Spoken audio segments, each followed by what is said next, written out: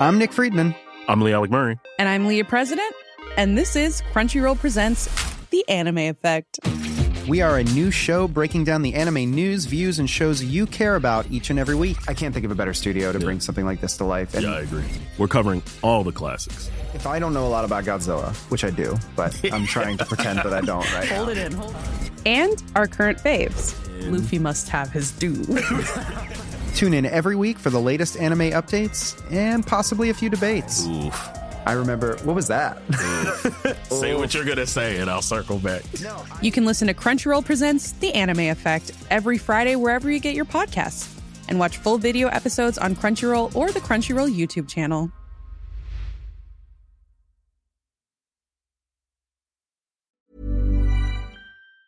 Now time to find out a wee bit about this, tragedy really for Palmerston North. The Cloverlea Tavern.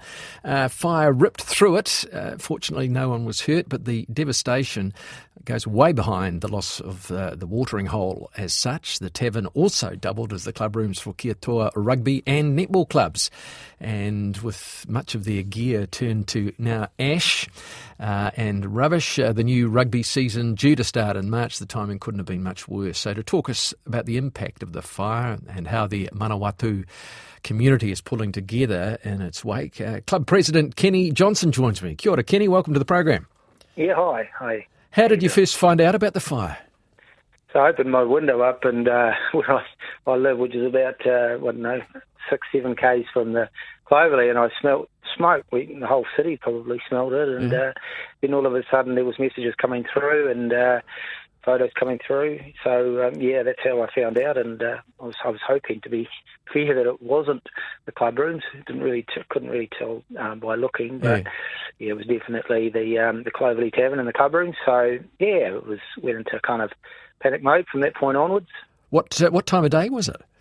Around 3:30 when it kind of got confirmation. In the morning? So at 3:30 in the afternoon. In the afternoon? Oh, my goodness. Yeah, so there was patrons and the place was up and running and going and they obviously had to all rush out. But and completely damaged, or is it? Yeah, they absolutely totaled. It's the actual tavern itself is total ashes, everything really.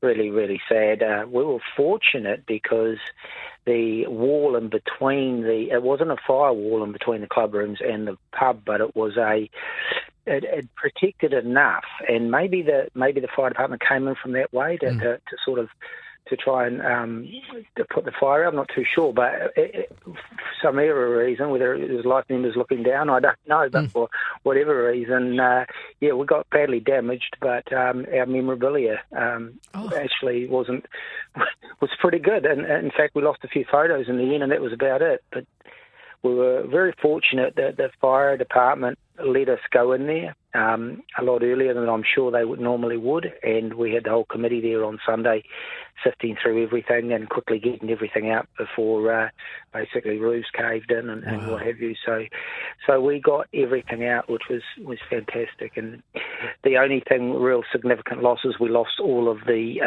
senior and senior B and Colts and Prezi playing gear. It all went because it was stored upstairs. And, of course, the season starting, a week or so's time?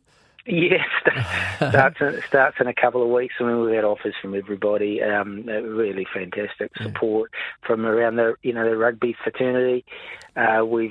People have offering jerseys and it's been fantastic, really. But we should get our jerseys. They're going to front foot on them and hopefully get into them straight away. And so we're fingers crossed that we'll have those jerseys in a few weeks' time. Was the Cloverlea, was it a sort of a classic old pub or a tavern style, a 70s tavern? Or? Yeah, absolutely. It goes way back. It's probably the oldest, one of the older ones left in town. Really sad. My father used to drink there sort of 40, 50 years ago. I think he died 40 years ago, so probably, So, it was a huge... And in that side of town, up in the Takaro Highbury side of town. An icon of a pub, to be fair. Some people hated it because it was a bit of an eyesore, according to a lot of people. But then, of course, a lot of people just loved it. And it had a lot of locals that used to drink there. So.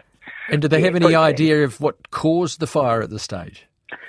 Yeah, I mean, there's rumours floating around that it was from the kitchen and started, but I mean, what I'm hearing now is more so electrical. So it was been an old building. I don't know. I can't sort of guess, but I'm pretty sure it was something to do with the electrics in the end. So you're going to get a team on the park, or teams on the park. You'll have the jerseys coming up in a couple of weeks. What about training facilities? Obviously, they weren't at the Cloverlea, so they are probably unaffected. So we train at Bill Brown Park, which is a local park here in town, and most of our training gears we keep in there. So, bags and cones and things like that we need. So upstairs was mainly just the kit.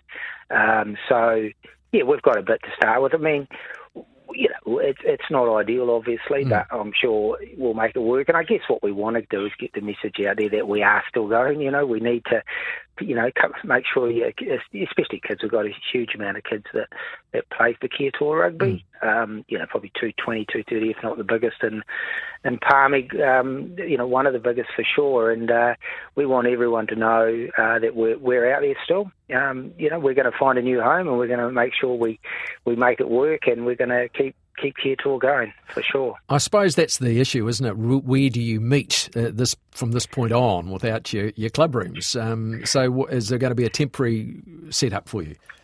Yeah, I mean, we haven't finalised anything with that. We had a meeting on, like I say, Sunday morning, and we really focused on what do we need to do to get the teams out on the park, and we've got an insurance claim to obviously do for that gear and for anything else we've lost. Communicating to the club has been a real priority. So just doing those things first, and, we've put the feelers out there, and, I mean, everybody in Palmy will know now that we are looking for a club. There's a few options there, but certainly nothing in concrete. But I'm pretty confident we'll find something, and even just to get us through the season, and then maybe think about something permanent, permanent in the years to come. But do something temporary to get us through the season. I mean, we only have in the end about 10 sort of home games, and so. Yeah, if we can get a place to stay for the season, I think that'll be okay, and then worry about the big picture maybe during the season or later next season. Now, of course, in these times of adversity, people really do gather together. Is the mood of the club positive, and they've been very helpful and coming together? Oh, unbelievable, really. I mean, gosh, you can go to a club night and there's no one at the club rooms, but, it's amazing how adversity sort of people come out of the woodwork. And, we've had people that haven't been involved in the club for a while come down and help us do things like store all the furniture into containers, which is what we had to do, store all of our memorabilia into a container. So we've got 2 full containers. So the committee obviously done a fantastic job. They all jumped on board, and we all ended up down there cleaning out. We've had well wishes from just about every club in the Manawatu and Manawatu Rugby Union. People are saddened by obviously such a situation. So, but I just want to let everyone know that it's not so bad. It's not so bad. We got most of the memorabilia out, and we got our furniture out, and we're going to get on the park, and we're going to be there for the season, no doubt. Good on you, Kenny. Well done you for chipping in and making sure it all comes right, and good luck for the season and for the club's future. Thank you very much. Appreciate the call. Botox Cosmetic, out of botulinum toxin A, FDA approved for over 20 years. So, talk to your specialist to see if Botox Cosmetic is right for you. For full prescribing information, including boxed warning, visit BotoxCosmetic.com or call 877-351-0300. Remember to ask for Botox Cosmetic by name. To see for yourself and learn more, visit BotoxCosmetic.com. That's BotoxCosmetic.com.